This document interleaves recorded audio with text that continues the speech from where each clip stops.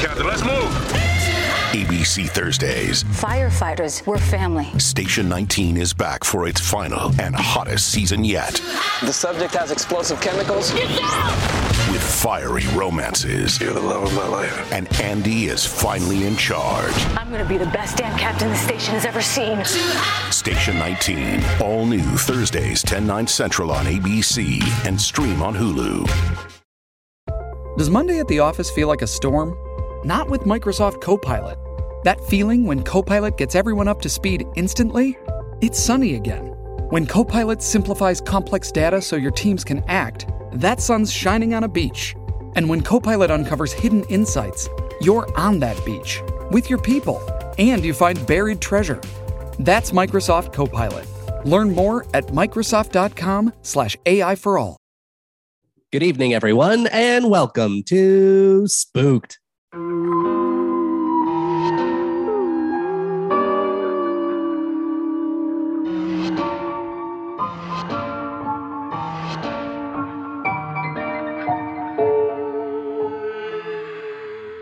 The Scary Story Improvised Podcast. I'm Damian Depping. I'm Cody Crane. And, oh boy, can you hear my froggy voice today? Yeah, we had 1 week where we got to record together again for like the first time in like 5 episodes. And now you have COVID and we're immediately apart again. I think it's so funny. I quarantine out of that house for a month and a half, and then all of a sudden I get it.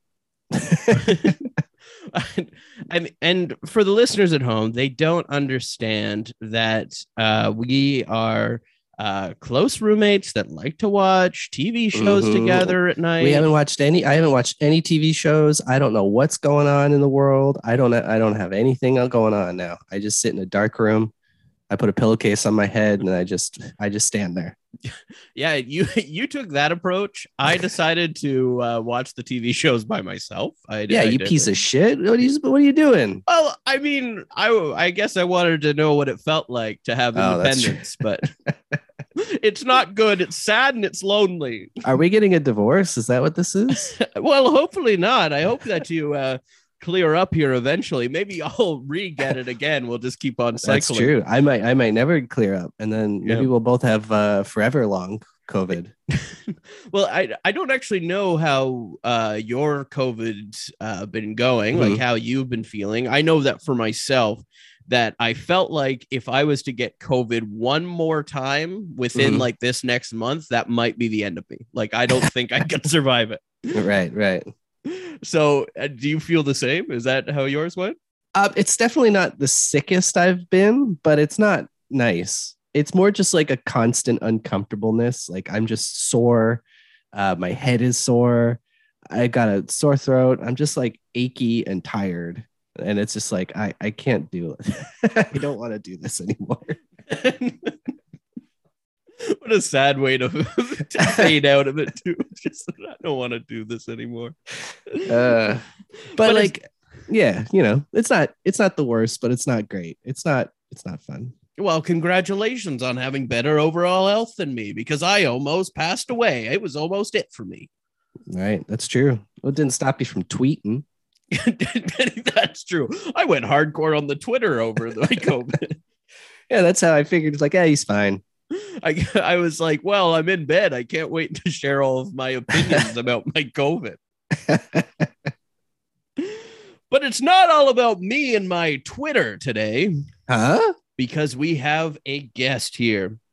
We have a Gemini Award winner, a 2-time Canadian Comedy Award winner. We have writer, comedian, improviser, Anessa Frantowski here. Yay! Whoa. Hello. Thank you for that lovely intro. Hello. How are you? I'm well. Thank you. And it's very funny to me because we were discussing our COVID stories pre-tape, and I thought, oh, well, this isn't going to be on the podcast, and then you jumped right back into it. We have to. It's been an ongoing saga for us, so I feel like we kind of need to update the people listening. So. The only benefit of having COVID is that you get to complain constantly about how you had COVID. Yeah, it rocked me. I got rocked. Rocked. No, I wasn't an asymptomatic type. No. I got rocked. I got knocked out. Yeah. That's kind of how it hit me too. And then even like after I just like tried to play some basketball outside after I didn't have it anymore. And then I just like felt it in my heart. And I was like, oh, here we go. I'm going down. My brother's a software engineer, so he immediately sent me an oximeter and all this stuff. And I had a massive amount of tinctures. I am Eastern and Western medicine. I got a humidifier. Like if anybody gets COVID, hit me up. I'm stocked. I'll tell you what to do. Yeah. Well, Anissa, I want to talk about you here because you moved to LA from Canada. You started here in Canada, of course, and really did it all. You did the Canadian checklist of just completing it, and then you were like, well, I can move on from this because I mean, to look at it, like Sketcherson's, Second City, right? And 4 reviews. That's yes. Right. I'm a bozo, so if I get anything wrong, just let me know. But Kids in the Hall, that's a huge check mark. Yeah. Amazing Gail Pyle, 45 episodes. Yes. Wow. Out of a total of 50. So there's only 5 that you didn't want any business with. And they're the worst ones. Yeah. I was reading that. Sat him out. And then Cronenberg movie. A Cronenberg movie. Whoa. Yes. And I think I did a pilot with Bruce McDonald too, and I think that's the Canadian trifecta there as well. I've played Ratwoman twice in my career, and one of them was with David Cronenberg. One of the a great thing to be like typecast as Ratwoman. Yeah, absolutely. Yeah. I mean, that was like kind of a legendary movie in a way, where I remember going to theaters and personally feeling like, whoa, Robert Pattinson is more than just this Twilight business. That was kind of the movie that did it too. Yeah, absolutely. And look at him now. Mm-hmm. He's Batman. Yeah. So Cosmopolis, and I mean, he's in a limo for it, so he's definitely a part of, like it's kind of Batman-esque. But also Video on Trial too. Mm-hmm. Yeah. I mean, these are all of the check marks for being a successful Canadian. Well, great. And you're only successful when someone tells you that you're successful. So, that's what I'm here today to do, is to actually, Trudeau sent me here today to give you a certificate. Thank you. That's what it's all about. Because you don't feel it when you you can't pay your rent, so you have to go back and read your bio every now and again. Success is a state of mind. It's not a monetary place. That's right. Exactly. No, definitely. No, I that's the one thing I love about the internet and social media. I know people criticize it a lot, but whenever I have to like scroll back through and find like a birthday photo to post or something for someone, then I'm always like, wow, look at all these memories. Oh, wow. Like there's, I've had a lot of fun in my life, Yeah, it's nice. Out of all of the things that you've done, and like including all of the things I've listed here, what was kind of like going up? What was kind of the moment where you were like, whoa, this is a really cool experience? Like, what was kind of that coolest experience at the time? I think probably just because I had never, you know how when people, like when you have a dream as a child, what I find really interesting is that some dreams you can't have because the technology wasn't invented yet. So it's beyond your wildest dreams. So I would say that I did an Avicii video that shot in Barbados. So it was cool because I got to go there. But this was, I guess, like, it was like YouTube. It was on YouTube. So this was the first time that I had like people from around the world reaching out to me because it was wildly popular and I didn't, realize electronic music was back, baby. And So it was, I still have people reach out to me all the time. So I have a big fan base in Europe that I never, but it was like that was the time where I was getting recognized on the street and stuff like that. I think I'm most recognized from that Avicii video for sure. Because it's about a woman going on a bender too. So I have this kind of like meltdown and, I have sex on a boat and smash a printer and it features, a cameo from Simu Liu. Actually. I did notice that too. Yeah, which is very cool. So I think he was starting his career then, and obviously, obviously, was he playing the printer? No, but I think he gives me a look. He gives me a strong look. Yeah. I think he's like earlier on in the music video too, and I kind of like saw him. I was like, "Was that?" And then like you get the close up of him later on. But as far as like, because this is I Could Be the One was the music video, and as far as like music videos go, this is like when you are told you have one and you've booked one. This is what you would dream of. Like, this is exactly like you are the focal point of this entire one.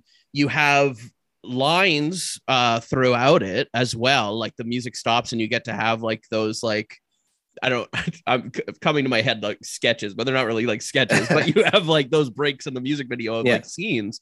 And I think that and plus the locations that you got to film in as well. Like, I feel like if you are hoping to be in a music video, this is as good as it gets. Like, this is the best it can possibly be.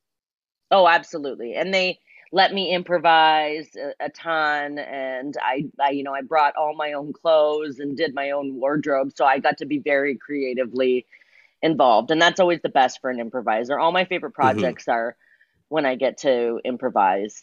Yeah, it's the best. It's very cool. I did a music video during the pandemic where they allowed me to improvise, and I watched it after, and I was completely cut out. Oh, yeah. Oh, I've had that happen too. Yeah. I've definitely been cut out before too. There's a great like a commercial I did where it was like they were trying to time like a head turn and they needed everybody to time, and then for some reason I just kept being slightly off, like I couldn't match. And then when I saw it was like for that part they just like sliced me out of the frame. Could not get it. Sometimes you can't, When you filmed the Avicii music video, was he around for it? Because I wouldn't imagine that he would have to be, but no, not at all. Definitely not. It was a Toronto production company, and somebody recommended me actually. And that's kind of how they were looking for a Toronto comedian. So so I went in and auditioned. But never met him. Rest in peace, Avicii. So but it's a little piece of art that lives on, Definitely. And it is such a great music video where it's also just like incredibly like relatable as well. Yeah. And like, I don't know, how you portray it as well really helps it become like a full story. I think too, I actually like that part, the message of the video is to live now, because you don't know what's going to happen in life and you don't know how long you have on this planet, which is kind of like what's sort of sad and beautiful about it at the same time.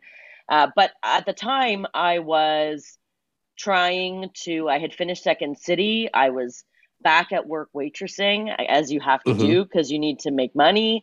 And I was saving to move to Los Angeles, which of course it was my dream for a long time. And so that part of the character is kind of stuck in that sort of like rat race, day in kind of monotony. So I put a lot of heart in there because I think I still relate to that. I still relate to that experience of just wanting more in your life and not knowing how to get it.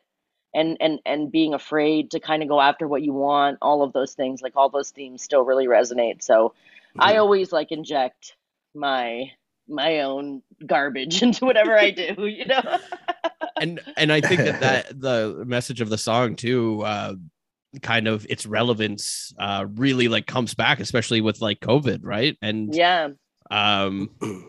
how much, and I know that we were talking before the podcast too, with how much of like your personal life just gets like set aside with it and everything. So that kind of relevance comes back with this song. And then also I think that as far as like Avicii's songs too, like this kind of goes with his life and like passing away so young and everything like that too, that I think it's a heavily looked back on song. Yeah. And I think that you really just don't know what people are dealing with. And whenever we think about someone else's life and wanting someone else's life, you have to, if you imagine that scenario, oh, I wish I could be so-and-so, they're rich and famous and whatnot. With that, you have to trade everything. You know, you have to trade all the people you know, all the people you care about, your childhoods, any abuse or trauma that those people suffered. Like, and so it's never as simple as it seems. And you really just, you just never know what's going on internally with people, right. You know? Yeah. Mm-hmm.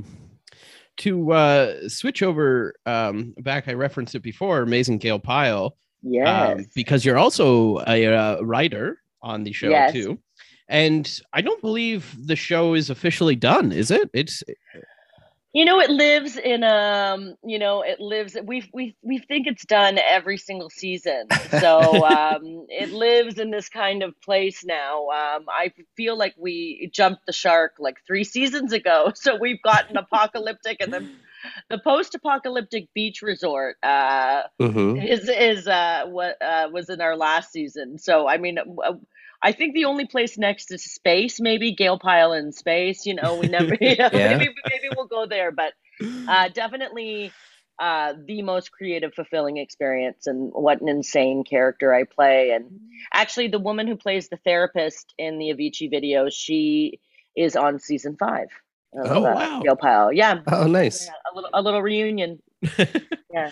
It's such a kind of like bonkers show that it has gone 5 seasons and just had like incredible cameos too. Yeah. Right. Yeah. Like John Hamm being in multiple episodes, Paul Scheer, Rich Fulcher, like Linda Cash, of course, too. I mean, it's really incredible for something to kind of be born here and then kind of go out like that, Oh, totally. Yeah. And I love I love the alt comedy scene, and it really was very exciting to have people, connect to the show and just, that's all we want. All we want is a cult following. and it is perfect for that. And I think that a big part of Toronto as well, like the alt comedy scene in here has been like so big for so long, and it's one of those things that I think that if you're outside of Toronto, you haven't had a chance to appreciate it yet, but it truly is like a league of its own. Yeah, because I have a few theories about it, and I do think that, we don't have necessarily the same people who do comedy here really love it because there are fewer opportunities, and so you stay in the live scene longer, I think. And I think because I hear all the time in LA, oh, Canadians are so funny, and I was like, well, besides like what I think is kind of our unique sensibility, I think that we do have a Canadian culture that is, self-deprecating, a little more, we have less of the fake it till you make it thing that I think exists in America. So we're a little more vulnerable on stage. We kind of tell our truth a little bit more. These are just my observations, of course. And then I also think by the time a Canadian gets to LA, as I said, they've been at it 10, 15, 20 years already. So I'm like, that also contributes to why I'm like, it's just very hard to move here, and it takes us a long time. So we got a little practice in, I mean, not to discredit some Americans, but even like for like example, you have like one of the biggest like comedians in the world, right? You have like a Kevin Hart, for example. He has 1 or 2 very good specials, and then it's like off to the races. You're skyrocketed. Now you're a big movie star. Like imagine if someone had those two like really good quality specials, but then there's no opportunity for them to go anywhere else, so they just have to keep grinding, and you kind of have that vulnerability and sadness brought into it constantly, where there's still the passion, but we're getting worn down, and it's a new kind of comedy, I think. That's a hard thing in life in general, not to measure yourself by external accolades, which is what we were just talking about there, right? Too, because it does. You're like, well, then why don't I have the house or the marriage or the kids or the gig or whatever, right? So it's really hard to be your own champion all the time, which I think you have to do. But I did read, and I can't remember who the actress was, but I did read an article recently, and it was an actress who had achieved success later in life, and she said, keep your love story alive, which I just love that idea of like, keep being excited about your own things. I think we were like that more at the beginning, where you're like, oh, wouldn't it be nice to do this? So imagine if I could do stand-up one day, imagine if I could have a show or whatever it is, like that got you excited. And then, and invariably, or it's not the right word, whatever, but eventually, of course, you'll always want more. And then all the things that you have done won't seem like as much type thing.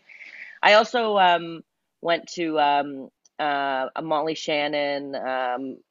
She released a book recently, and she was being interviewed by John C. Reilly, and she had a similar sentiment about her experiences in LA, and like being kind of upset at first, being like, well, why, when is it going to be me? But that she would always go back to this notion of like, well, I'm out here trying, like I am pursuing, like that's really the thing that like, be enamored with your own story and like keep your own story alive. And I was just telling my roommate the other day, where I was like, the best time is like before you did or didn't get a job, or did or didn't get something you want, because nobody has control over that moment. So I get to be like, oh, this would be so nice if I got to do this. Oh, how fun that would be. And it's like, nobody can take that from me. Like that moment of getting excited versus already being like, well, I probably won't get it. Doesn't matter. Like, it's like, no, that's my time before the date. Before they ghost me, before any of that happens, let me be excited for the potential, Yeah.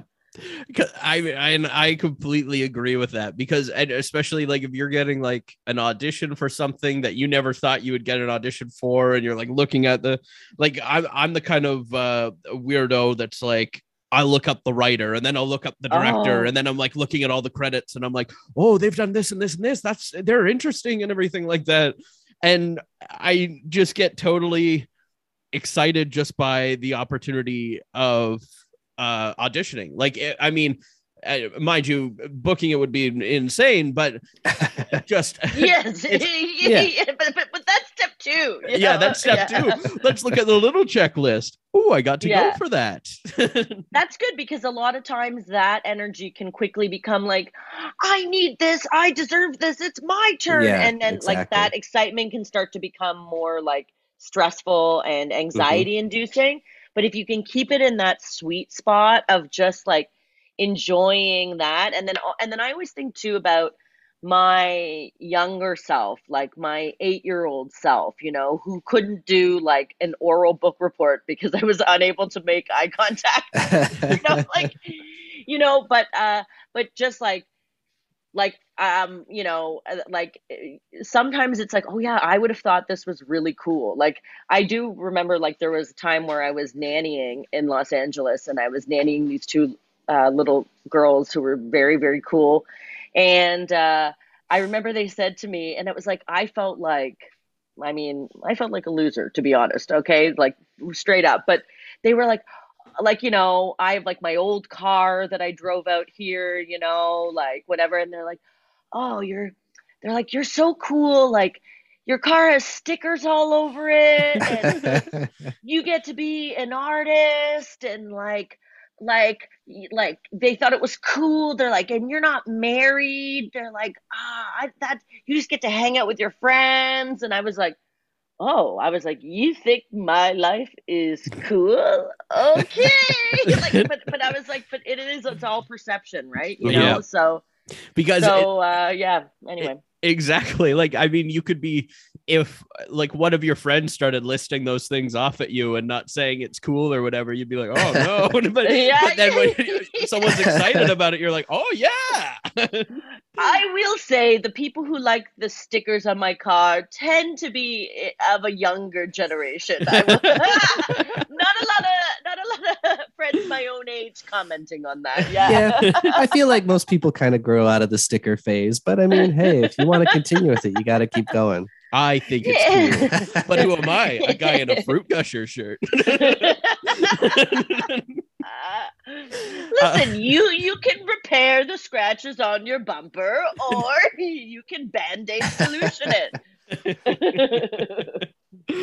But to dive into a spookier note here. Okay.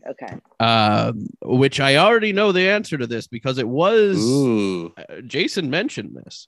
But do you believe in ghosts? Oh, 100%. Yes, 1000%. Amazing.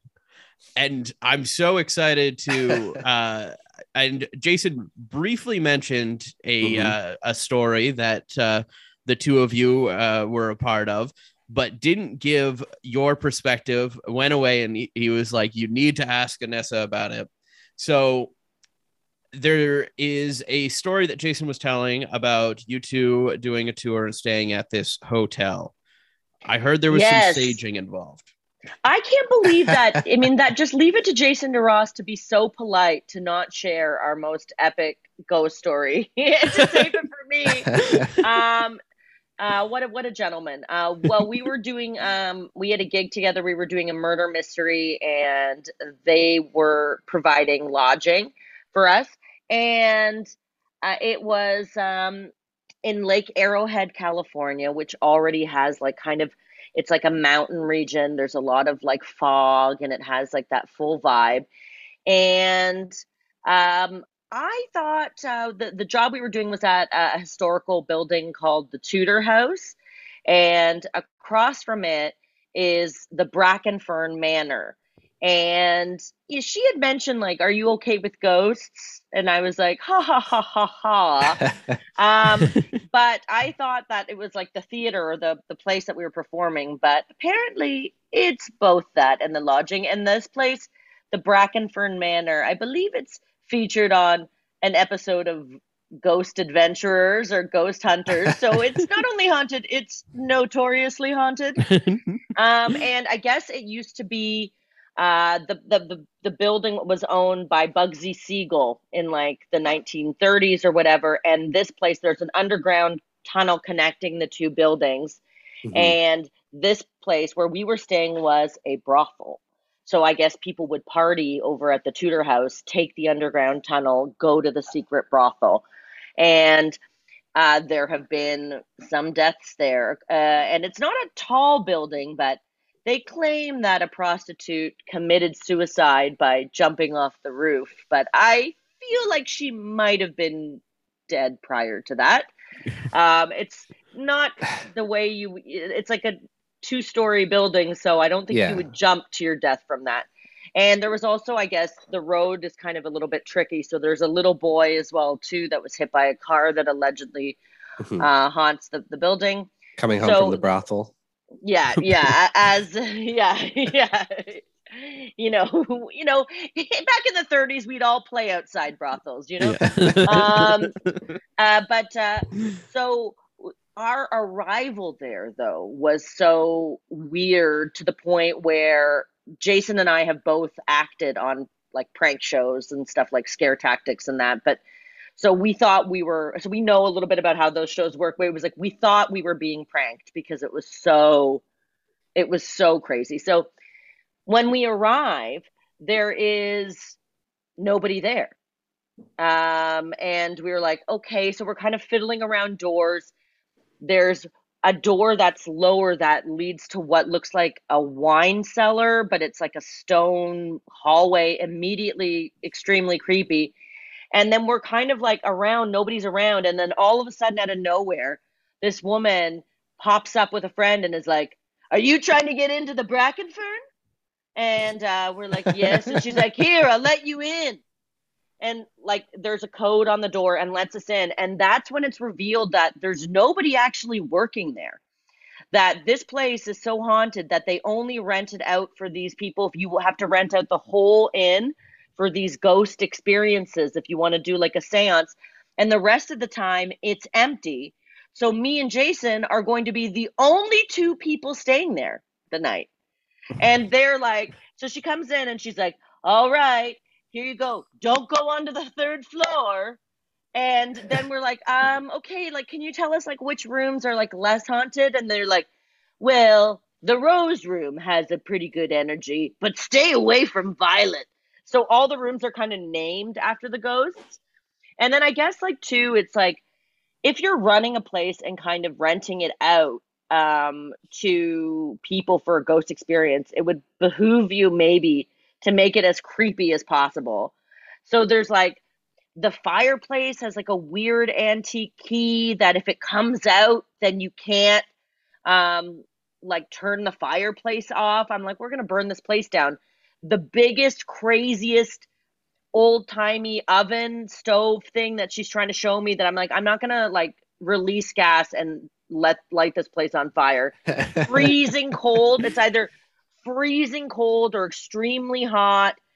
Weird looking. I think the big sign of a haunted house, and perhaps you agree, is tiny doors, small doors, oddly shaped doors. So there's like a weird small door that leads to a library, and you open it and there's like a knight in armor that like startles you and all this or whatever. Like, and the experience itself was absolutely terrifying. So we were debating. I was like, I don't know if I can do this. So what we talked to the our host or whatever, and I was like, I wish I had a sage or something to like maybe clear the energy.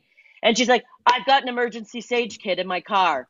And she came and gave us a little baggie, and it had like a tiny piece of sage, a feather, and like a couple of other things, so we could do just an emergency ritual.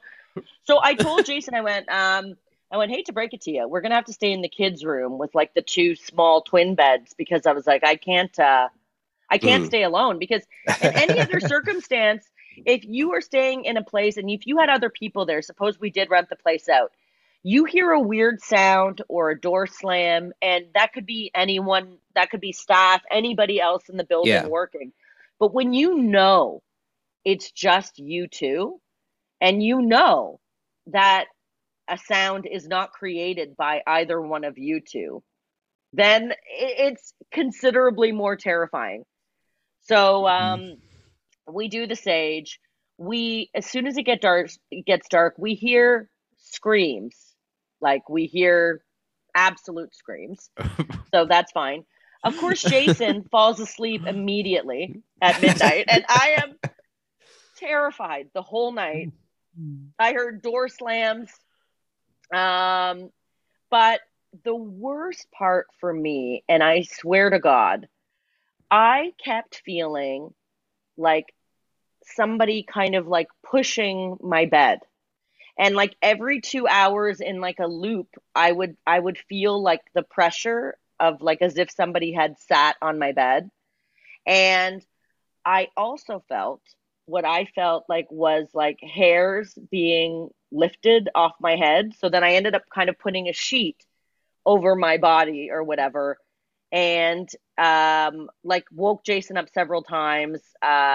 But the pushing of the bed. So I thought, you're being crazy. This is crazy.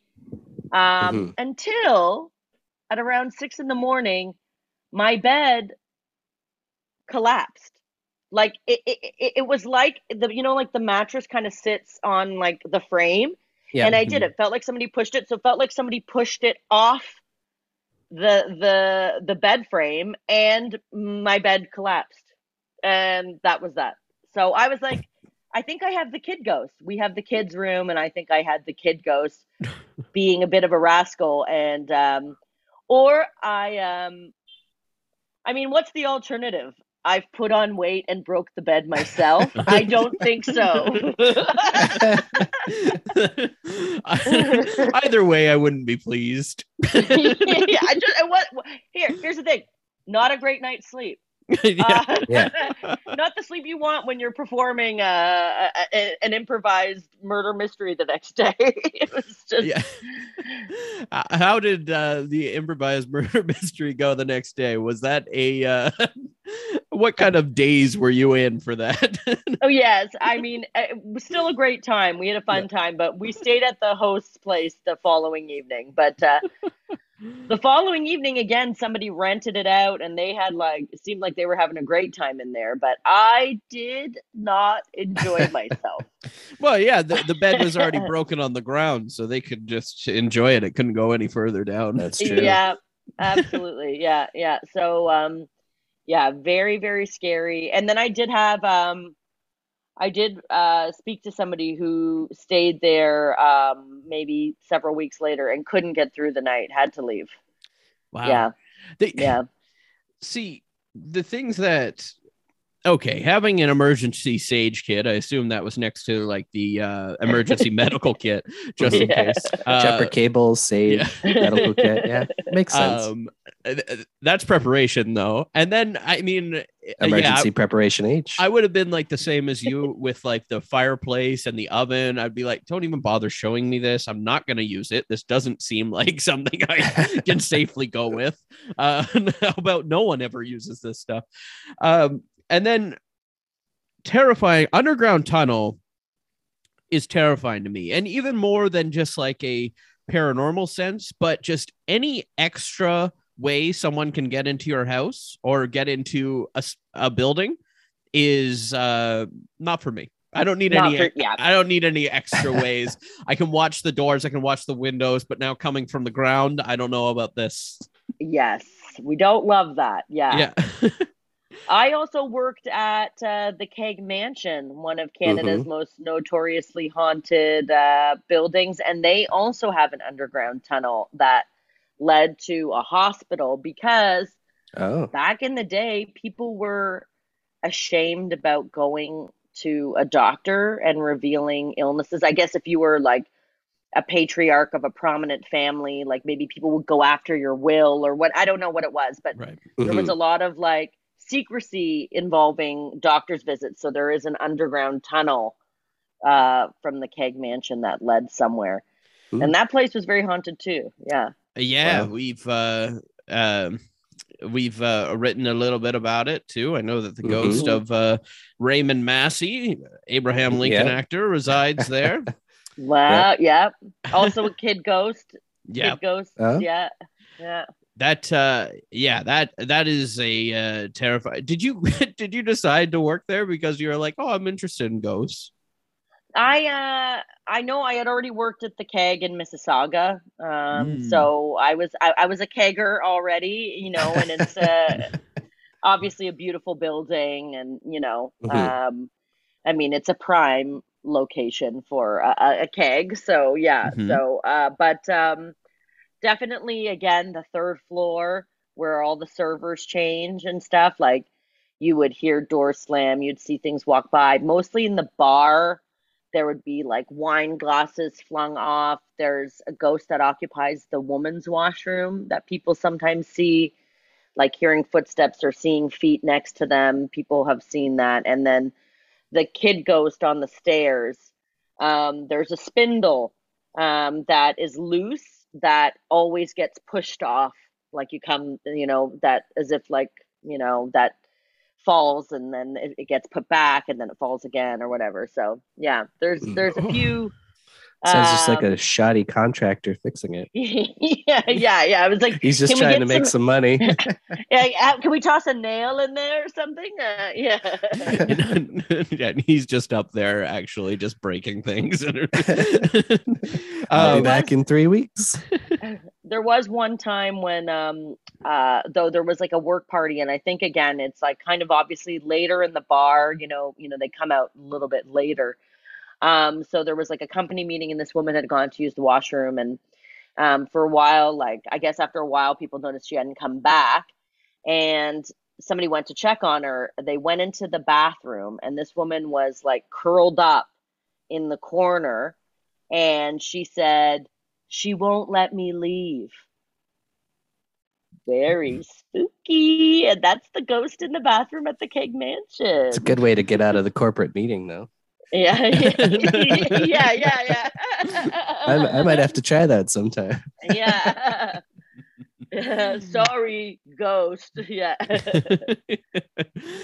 You mentioned scare tactics too, and I want to ask you a little bit about that, because being a part of that show, you're genuinely making people fear for their lives, I think. So what's that experience like, to bring someone to that much fear? Well, I think what happens often, I think, on those shows is that sometimes these people have previously signed up for some kind of reality show or something like that. And then on those sheets, they usually put a contact info for a friend.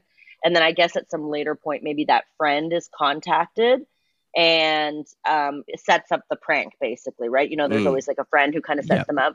So I think that's actually smart strategically, because basically it's different than if you're really like, you know, pranking a random person. Oh, yeah. But, and you know, I think in this case, it's like they're scared for sure, but they are most of the time, and you know, and we kind of pranked people a little bit on Gail Pyle as well, because the people they think they're auditioning for a real home shopping channel, but then they end up with this cast of characters, right? So most people are happy when they find out, you know, that it's a show and stuff like that. So I think that definitely helps, like who you're selecting. Right. The other part of it, though, which I think is kind of the cool, like psychological part of it that I learned, which was really interesting, is that we all have like a really strong intuitive guidance system. So my part often on some of these shows, the most fun I had was on a show called Freak Encounters, because it was all creature based. That, surprise, surprise, is the second time I played Rat Woman. And in that case, it was a rat had gnawed off my legs. So there was like a whole gag of me in a bed with like they converted my knees into stumps.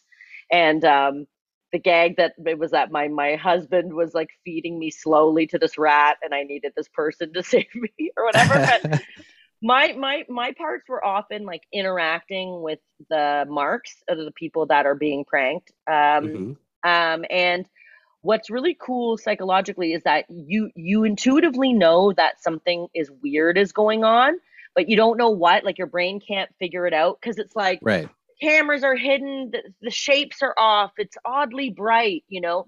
That's kind of what Jason and I were feeling at this haunted house. It's like the woman just came upon us.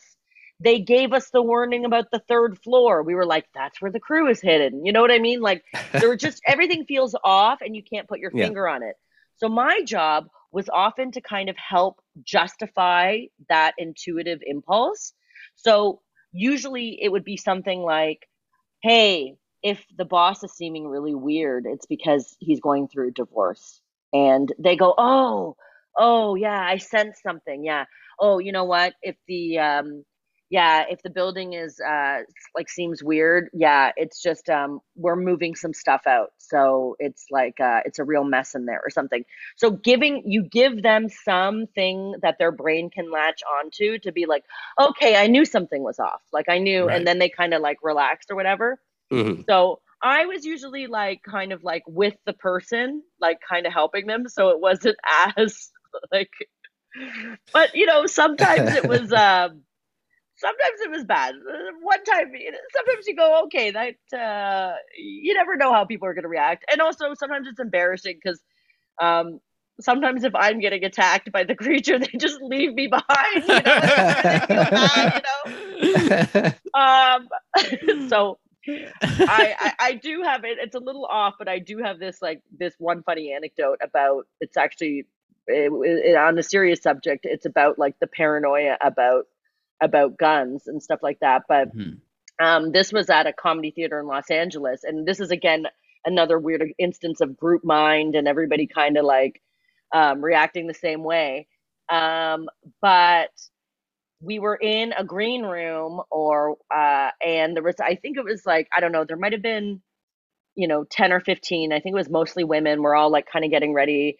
And we hear like a pop sound, and then like a couple more like pop, pop, pop. And then it was like, when people always say like gunshots don't really sound like what you think they sound like, they sound more like kind of a pop like that, right? So everybody like looked around, and then all of a sudden, like everybody just in a swoop, it was like, I shut the door, somebody put a garbage can in front of it. We lifted the entire couch upright and like slammed it against the door. Everybody got on the ground, right? Like just full like mass like kind of like panic or whatever. But then the one part about it that's just so awful is our friend Connor was outside, and they knocked on the door and opened the door. Somebody opened the door like a crack, saw it was Connor, but then like just so in the head, like thought maybe Connor's being compromised by the person or whatever. So didn't let Connor in. Like Connor there just to get some props. And then Connor was like, and then anyways, long story short, the 3 pops we heard ended up being literally somebody popping 3 balloons after a show. So an actual pop. And Connor, to this day, quite upset at that, going, but if you did think I was being compromised, you didn't let me in. Like I was like, and then I kept being like, I was in the ground at the back. Like I wasn't by the door. But it was like, I was like, that's wild. But I was like, it's crazy how quickly people are programmed now kind of to react and stuff. So anyway, that was wild. Yeah, I think because like you're right, when you're watching the shows, you're kind of like, well, this is a weird situation. How do they not realize? But like there is the like person like with the role like yourself, like just making them feel comfortable, making it justified or whatever. And it's pretty easy to be like, even if you're like, this is odd, to be like, well, it could be real, so I better. But I think I believe, and I don't know if I read this right, but I think that Netflix has like general signups for a lot of their programming. Interesting. And that's how they get like trick people into not thinking they're actually on Too Hot to Handle or like this and that. And because there's a lot of shows where they don't realize that they're on that show kind of thing. Yeah. And I think that is smart, because I think ultimately, if that's your goal to be on television, then chances are, you'll be happy about it once you find out, but definitely, you do feel bad sometimes, for sure. Yeah. Well, I mean, I always think about for this kind of like hidden camera type stuff. I don't know if you remember the show. It was on MTV and it only went like 5 episodes or something like that, but it was hosted by Ryan Dunn, where it was called Homewreckers. Okay. And rings a bell. He completely would renovate someone's room, like bedroom, into something terrible. And like work with the roommate to do it or whatever. But I remember like one was just making it into turn this person's room into a completely functional, dirty public bathroom, like a concert venue bathroom, complete with like the guy walking in and immediately like a actor like came up, flushed the toilet and walked out of the washroom. Hilarious. They must have to convert it back, right? I don't know. Yeah. I don't know. I mean, it only went 5 episodes, so I feel like something happened. Yeah, I feel like maybe that was the thing that was like, yeah, because that's tricky, right? Like, I guess, I guess like there's an expense if they needed to convert it back, but yeah, that's very funny. for sure. I've thought about it, and it went such a short period of time, and then I think it was off air, and that's why I feel like it must have had some kind of controversy. But I watched every episode. I remember it being on like Kojiko on demand or something at one point. And just like, one person's room, like the wallpaper was all like human hair. And then they made their blanket on their bed out of human hair. Like it was just disgusting. Like and it was like carpeted with human hair. It was like, oh my God, that's worse than an underground tunnel. It's also expensive too, I'm sure, right? Like, what an expensive prank.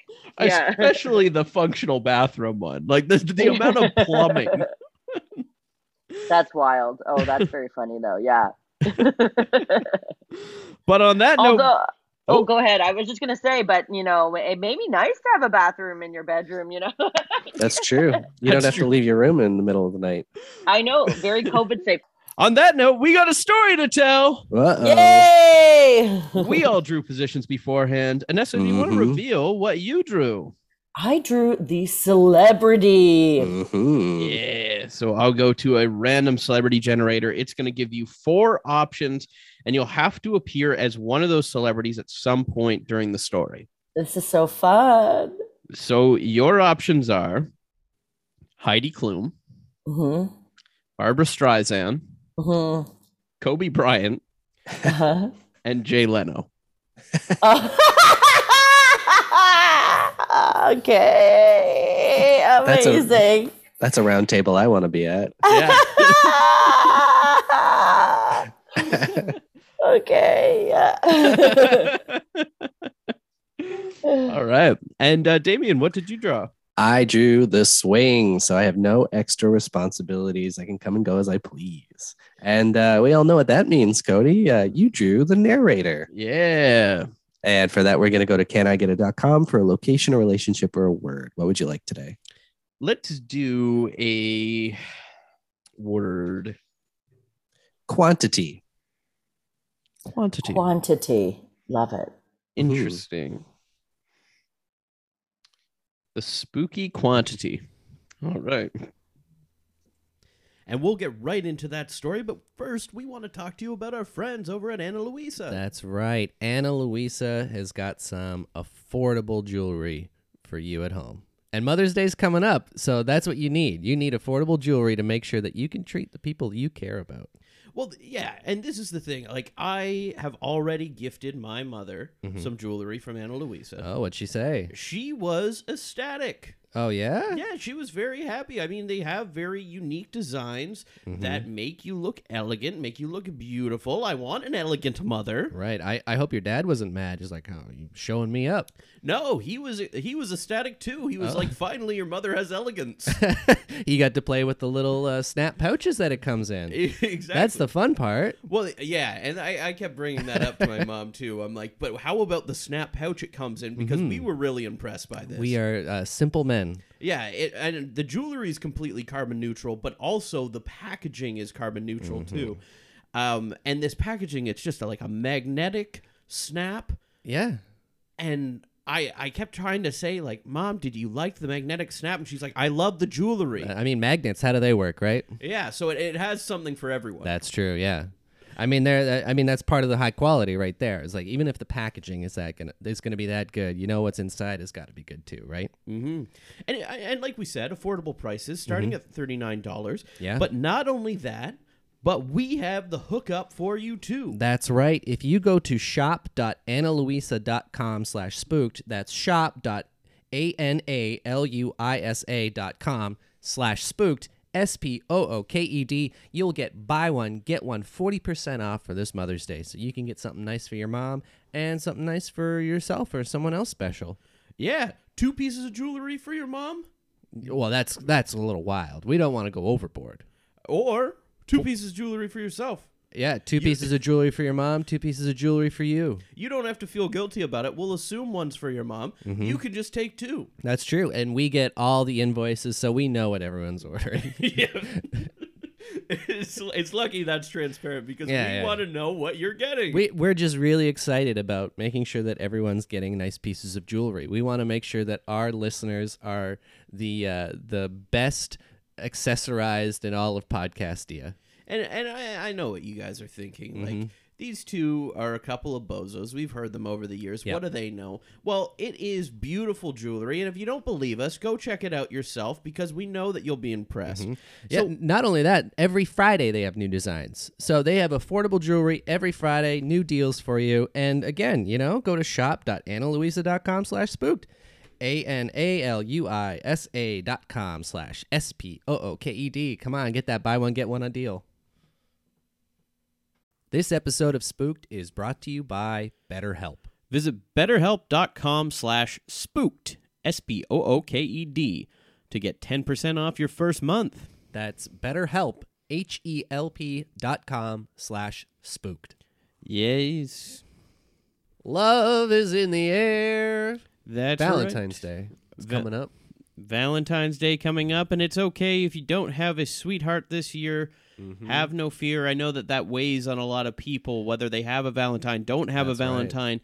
Right. And the stresses of planning Valentine's Day is a lot. It can be a lot for you, and you might need someone to talk to during this time. Self-love is important, and what better way to do that than with our friends at BetterHelp? Exactly. I know that for myself, I get a lot of stress while doing planning and putting things together. That really stresses me out. It gives me anxiety. It makes me kind of just fold up and want to just stay in bed. But it doesn't have to be that way. No, it doesn't. So the people at BetterHelp have people to talk to you about this and talk to me. Yeah. And if you're thinking about starting therapy, BetterHelp's a great way to do that. It's entirely online. So even if you are stuck in bed, what great way to start it where you don't have to leave the first few sessions. Exactly, yeah. Just open up your Open it up laptop. and get it started right there. Yeah, in bed. Perfect. You can still wear your jammies, just as I like it.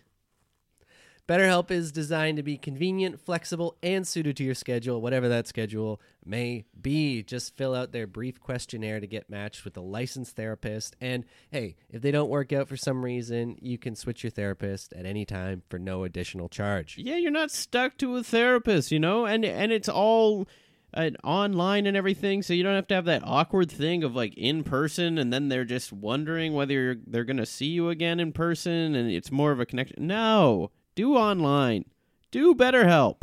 That's right. So don't forget, go to betterhelp.com/spooked to get 10% off your first month. That's BetterHelp, HELP.com/spooked. Today. It was a dark evening. Thunder crashed around the house. The lights completely off everywhere but the basement. We see a woman put in one last item under this blanket. It looks like the blanket has so many things underneath. It's just constant bumps and lumps all under it. She walks back upstairs and leaves it behind. Goes up to the living room, sits down, turns on the TV, waking up her kid upstairs. Hey, everybody! Welcome to the Night Show with Jay Leno. This is a special episode here.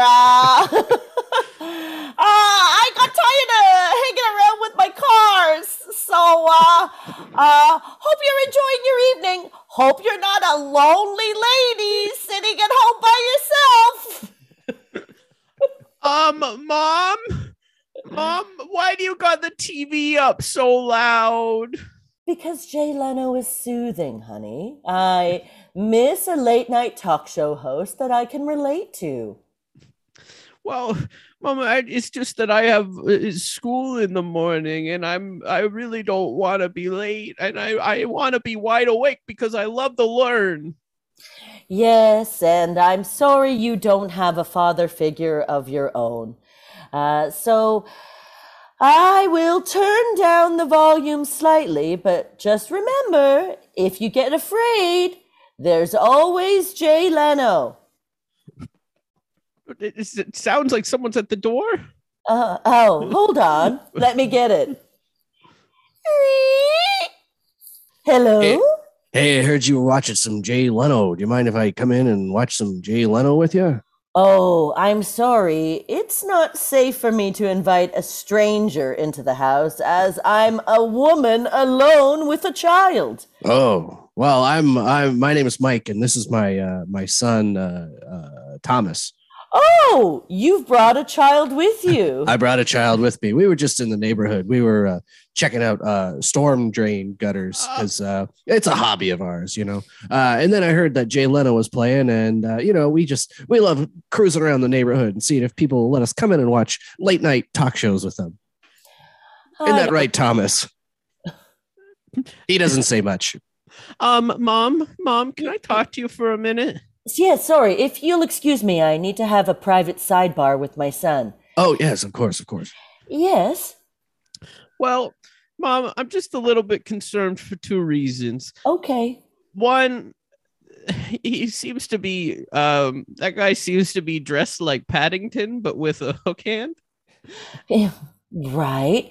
But you know that we don't judge people based on how they look or what they wear. I didn't mean to overhear what you said, but your child was very loud. We were just cosplaying Paddington characters. We were at the Comic-Con earlier this afternoon, and I just hadn't gotten home to change yet. As for the hook, we were getting some big ice blocks out of the freezer, and that's what I have this for. So please don't be concerned.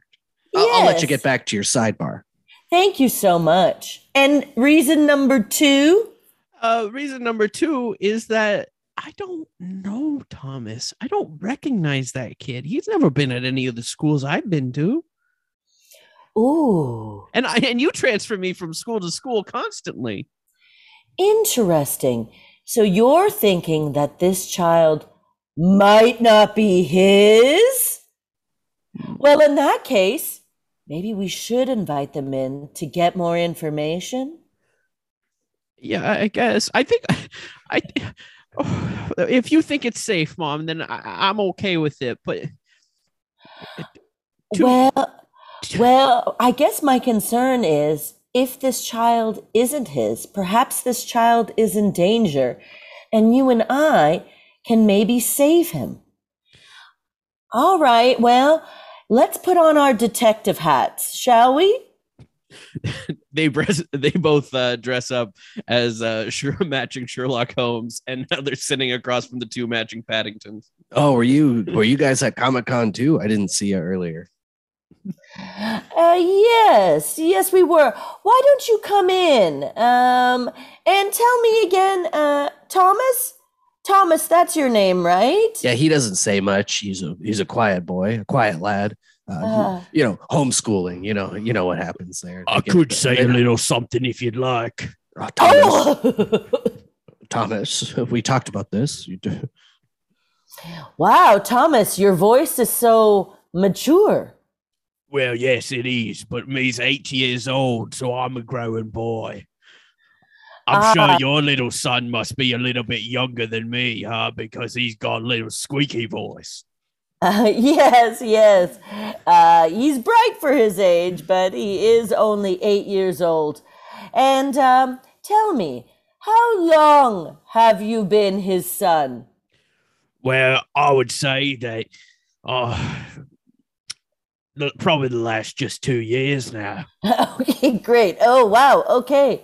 He used to live with his mom, but then she abandoned him in front of the fire station when he was 6 years old. And I happened to be in the neighborhood. I was checking the storm drains, and I'm like, oh, that's Thomas, my son. You see, the things with me that you got to know is that I've been abandoned by my father and mother almost interchangeably. It's about every 2 years. Yeah, every once in a while, my mom abandons me, and then my father comes in, and then every once in a while he abandons me, and then there's my mom's again. Mm-hmm. Oh, I'm so sorry to hear that. And here we were judging you for knocking on our door past midnight, dressed in rain clothes with a hook for a hand. And now we find out that you, in fact, have gone through so much in your life. And, well, please, come in. Let me make you a cup of tea. Oh, yes, please. Thank you. I need to be heavily caffeinated this time of night. Do you have any Coors Light? Oh, absolutely, yes. How many do you have? One. One, just one. One can of Coors Light that I save for guests. Well, it'll have to do then. I prefer 2 cans or even 3 cans, but one will do. All right. There you are. Oh, thank you. I'm just going to use my hook to open the can. See, it's a multi-purpose tool. Well, I should say, if you're planning on staying the night, and I assume you are, it's so late and rainy outside, just one word of caution. Don't go to the basement. Oh. Is there a reason why, or? I mean, if I were you, I wouldn't go to the basement. Can me and my dads have a little sidebar now? Oh, please, please. I'll just be over here with my son who doesn't have a father. Thomas, I don't know what the heck's going on. I mean, we came in here because we wanted to watch Jay Leno, and now we're being invited for the night and told not to go in the basement. What the heck? It really thinks that it makes me think that the good stuff is down in the basement. Maybe some real treasures, maybe some old. Sorry, let me just wipe the makeup off me. He wipes the makeup off of his face, and it reveals a full beard underneath. Okay, sorry, I just like to be myself for a second. So we snuck into this place, and I think that if we go into the basement, then maybe we could see something a little bit good if we could just get in there for a moment. And I think if we're given a chance and Jay Leno's given another monologue, we might just have enough of a distraction time. That's true. Please have a seat and I'll resume the episode. Okay, yes. Put the makeup back on me, quick. Oh, yeah, of course.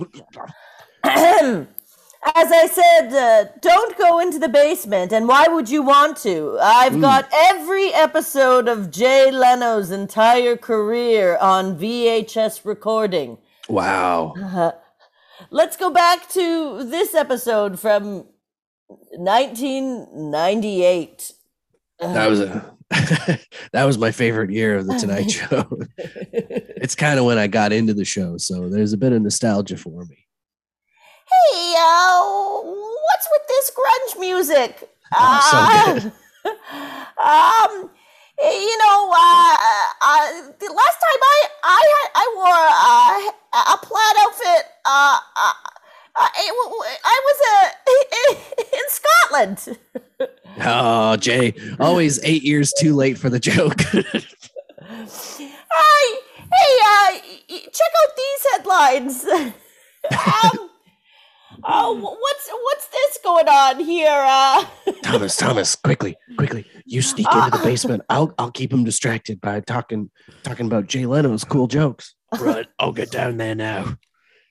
What do you think about Jay's monologue here? Do you think it really kind of encapsulates the whole ideal of what the Tonight Show really was under him? How many cars do you think he had at this time? Mom, if you don't mind, I'll excuse myself for a moment too. Okay, sweetheart. Whatever you want to do. I don't understand any of this grunge music jokes. Hey, what's going on with our president? I believe it's Bill Clinton. Oh, hey, he's got to learn how to keep his mouth shut. I haven't seen so much talking since a very prominent convention that took place in 1998. This is my favorite era of Jay because he was never really sure who the president was. And I feel like it just kind of really encapsulated the way that we felt as Americans, you know? Hey, you go to the dollar store recently? I picked up a product called a Nips. It's like a candy. But what's with that? Are they talking about nipples? I mean, I haven't had anybody talk about my nipples since I breastfed my cat. This is a great area for Jay Leno where he talked about nipples all the time, especially his own. He was really obsessed with it. And this is right about the time he started getting into classic cars. Hey,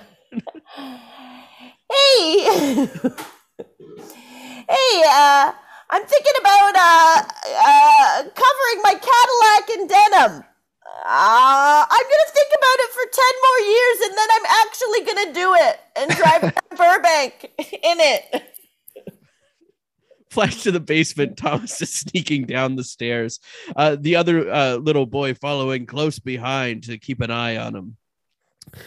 Thomas reaches over and sees the big blanket just covering all of these mysterious lumps.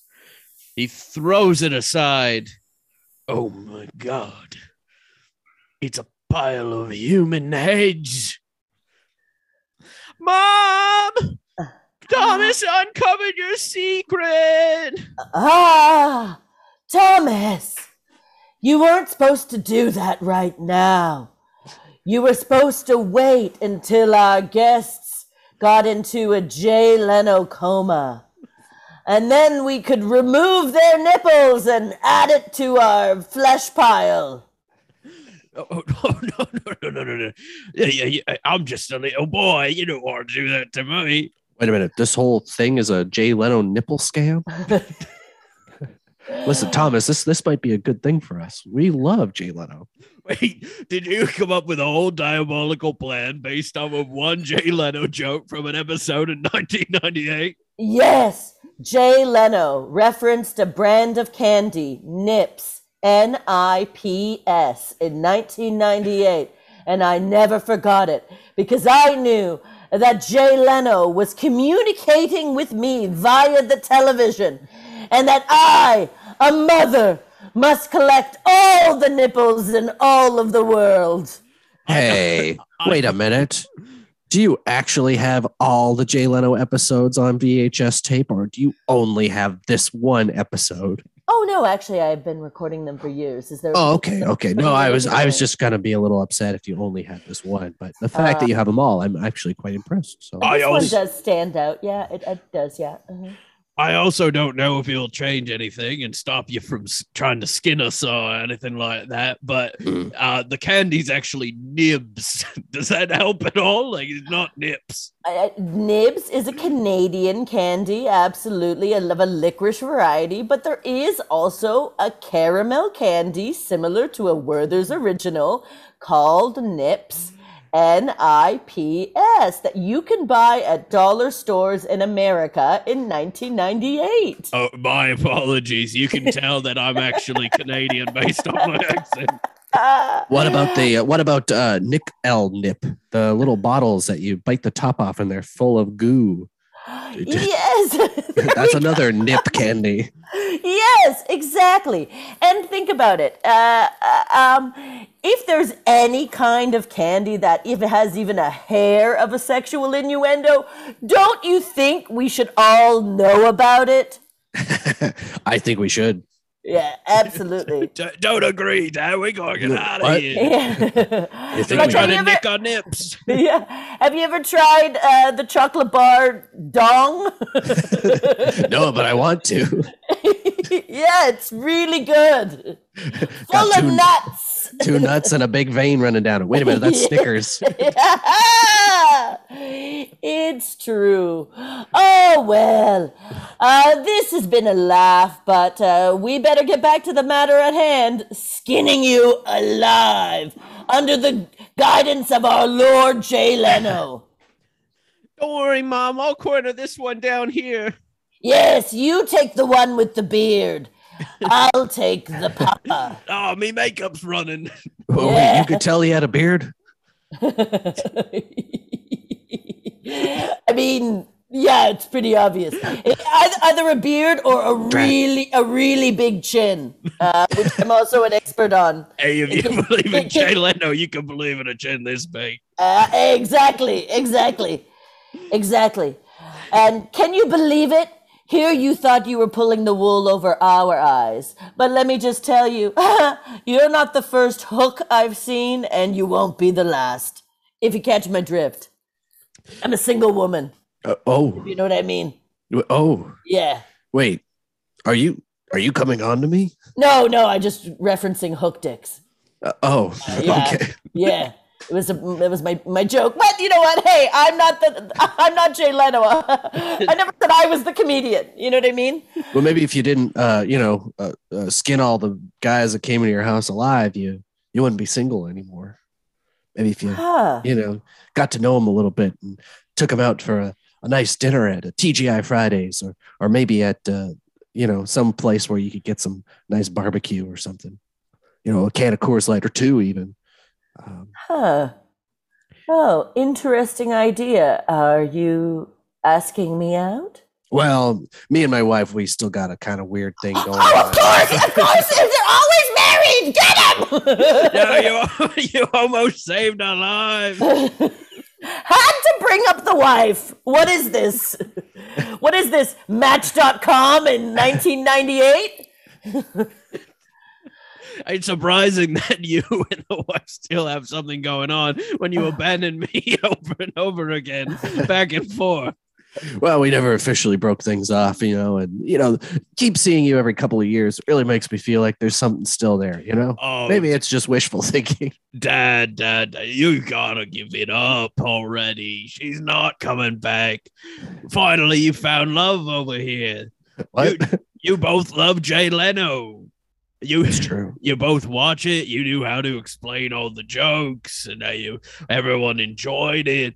Listen, back in my hometown of Canada, we had this show called The Brady Bunch. I don't know if it made its way over here, but it was a woman with kids and a man with kids got together and they became one happy family. So I don't see any reason why, if you don't see any kind of sparks right here, right now, that this kind of thing just can't happen to us. And maybe we can just start nicking nips together. Yeah. Beautiful speech, powerful stuff. So what do you say? Shall I duct tape you to this chair and we'll watch Jay Leno for the next 12 hours straight? Nothing would make me happier or hornier. Hey, you ever notice how when you go to a regular coffee shop, they do remember your name, but when you go to Starbucks, they don't. And that's the first time anyone has done this joke. Spooked. Wow. That was a scary story. Wow, I guess I have to apologize immediately right out of the gate. Yeah, this is the part of the show where we apologize for everything we said throughout the episode. Yeah. Absolutely. That is a real candy. I will say that. And all throughout my life, I will say people have forced me to do a Jay Leno, despite my vehement protests to not do it. Well, I don't nobody do a forced good you Jay today. Leno. Nobody forced you today. I mean, with that list I was given. Yeah, I guess that's true. I think arguably putting Jay Leno up against Kobe Bryant was a bit of a force. Yeah. Oh my goodness. Anessa, thank you so much for coming on today.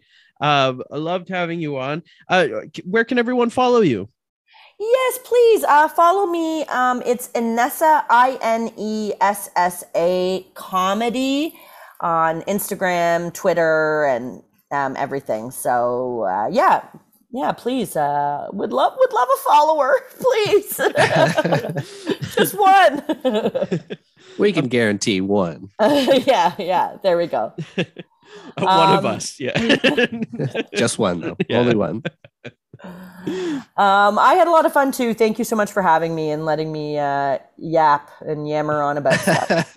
Oh, I loved it. Amazing. And yes, we will be tweeting it out at Spook Podcast, as well as go to the SonarNetwork.com. Mm-hmm. You can see a full profile on Inessa there with direct links to her social medias, as well as other episodes that have been done on the network. And you can also go to the Sonar shop, and whether you believe in ghosts or don't believe in ghosts, we got a shirt for you. You got to buy them. Guys, listen, we both had COVID. We were out of work for a few weeks. We need the money. If you don't buy these shirts. Please buy these shirts. Love it. Spooked.